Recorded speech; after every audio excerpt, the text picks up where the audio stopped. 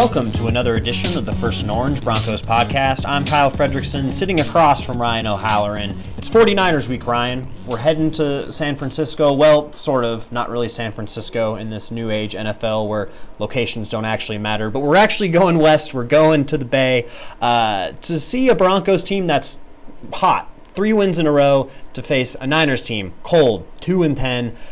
One of the more intriguing things before we jump right into game analysis are these coaches. Here are 2 finalists for the Denver Broncos head coaching job 2 years ago. Vance Joseph gets it over Kyle Shanahan. Shanahan goes to the Niners, and things have not been great for either coach, right? I mean, just big picture-wise, how do you assess sort of the start for both teams? Both, I guess, a little bit of rebuilding projects when they took over, so you anticipate some lumps, but maybe a hot seat worthy for both these guys right now, right? Kyle's got some time. He's got a lot of time because he knew what he was getting into. He was getting into a floor-to-ceiling rebuild with new GM and former Broncos safety John Lynch. Vance was hired with the idea the Broncos were merely retooling. Well, they've sort of had to do the rebuilding part because they're playing a lot of young guys. Let's go back to the interview process. Neither of us was covering the team, so I read about it from afar. The Kyle Shanahan Broncos fit never really made a lot of sense because if you're Kyle, do you want to be here in your father's shadow, which you were in Washington? I think he made the right call going to the Niners, and then they got Jimmy Garoppolo. They finished the season well last year. Garoppolo gets hurt in week 3, and then they've lost some other guys to injuries. So the 49ers are, they sort of want a mulligan off this year. Vance, at 3-6, they're saying, okay, is this the right guy? At 6-6, that talk has cooled down a little bit, understandably so. But as Kyle said on the conference call or to the Bay Area media, he's happy with his decision. He didn't expect to be hired by the Broncos, and it was a 4-hour interview, I think they said. And usually, when teams interview a guy for just that amount of time, they just probably want to get a take on the personality. What do you think of this guy? What do you think of that guy? What would you change here? And I think it was smart by the Broncos to interview a lot of people. But Sean Keeler from the Post will have a full Kyle Shanahan story in Sunday's paper. Yeah, it's just interesting looking at kind of their 1+ seasons. VJ's record right now, 11-17. Kyle Shanahan, 8-20. Guys with very different, I guess, backgrounds in coaching, right? You've got a bright offensive mind in Shanahan, a defensive mind in Vance Joseph. Kyle Shanahan's a guy who was playing wide receiver out at Cherry Creek High School not so long ago.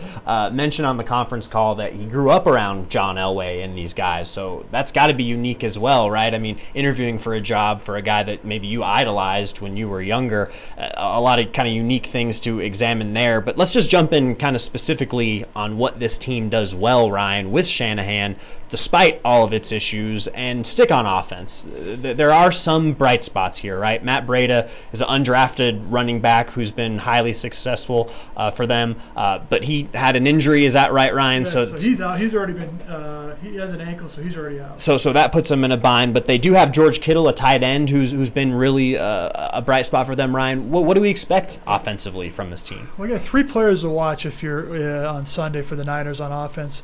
And doesn't include Nick Mullins, the quarterback. You mentioned George Kittle. They move him all over the field, and he can catch passes out of run looks because he's a good run blocker. He can block and then break out to a route. Kyle Juszczyk is the fullback.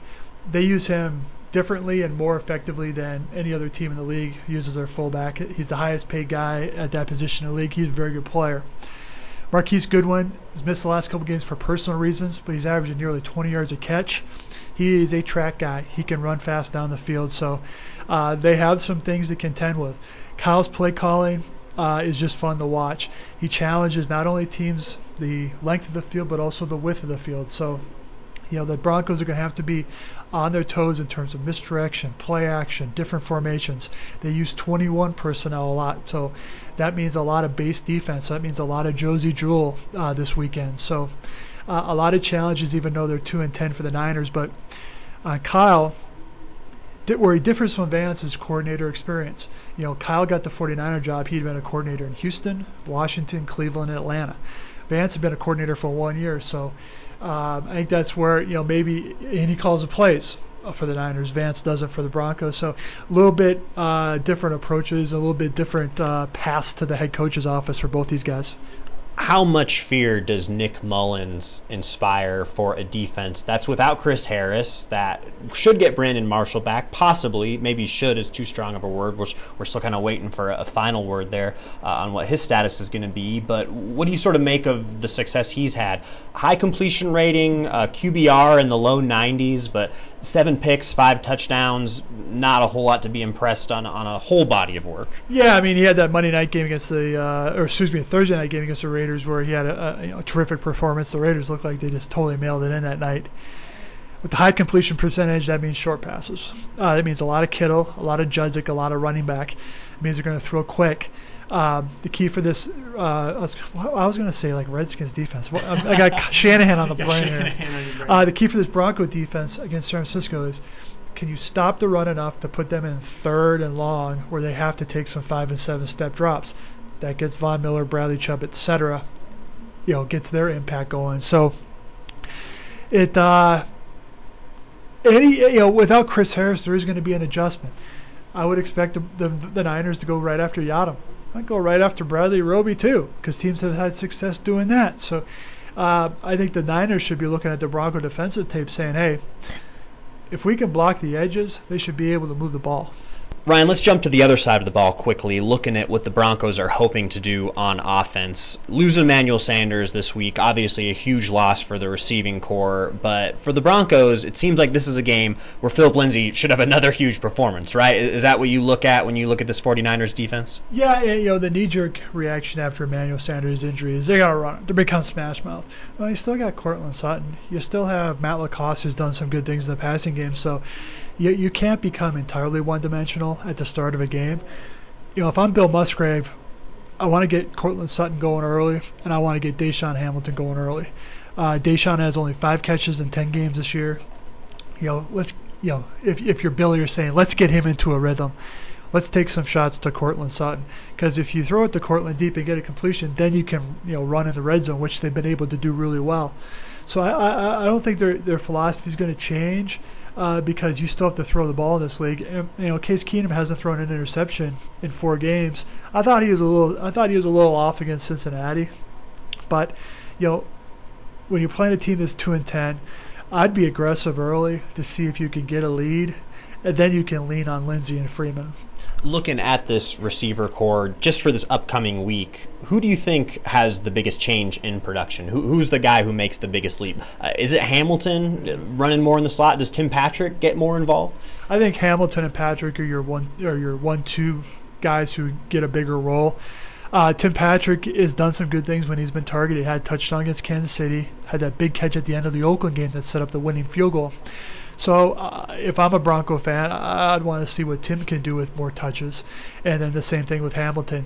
You don't have time to ask, are you ready? You got to put them out there. And they've proven to this point, all of these rookies, the increased workload as the years progressed in so many critical roles. From that, Ryan, let's roll straight into predictions. 3 straight wins. Broncos, road favorites for a second week in a row. I kind of went into last week thinking, all right, here's the offensive explosion. Let's concede Broncos 30+. We sort of wrote it earlier in the week, looking at how bad that Bengals defense was.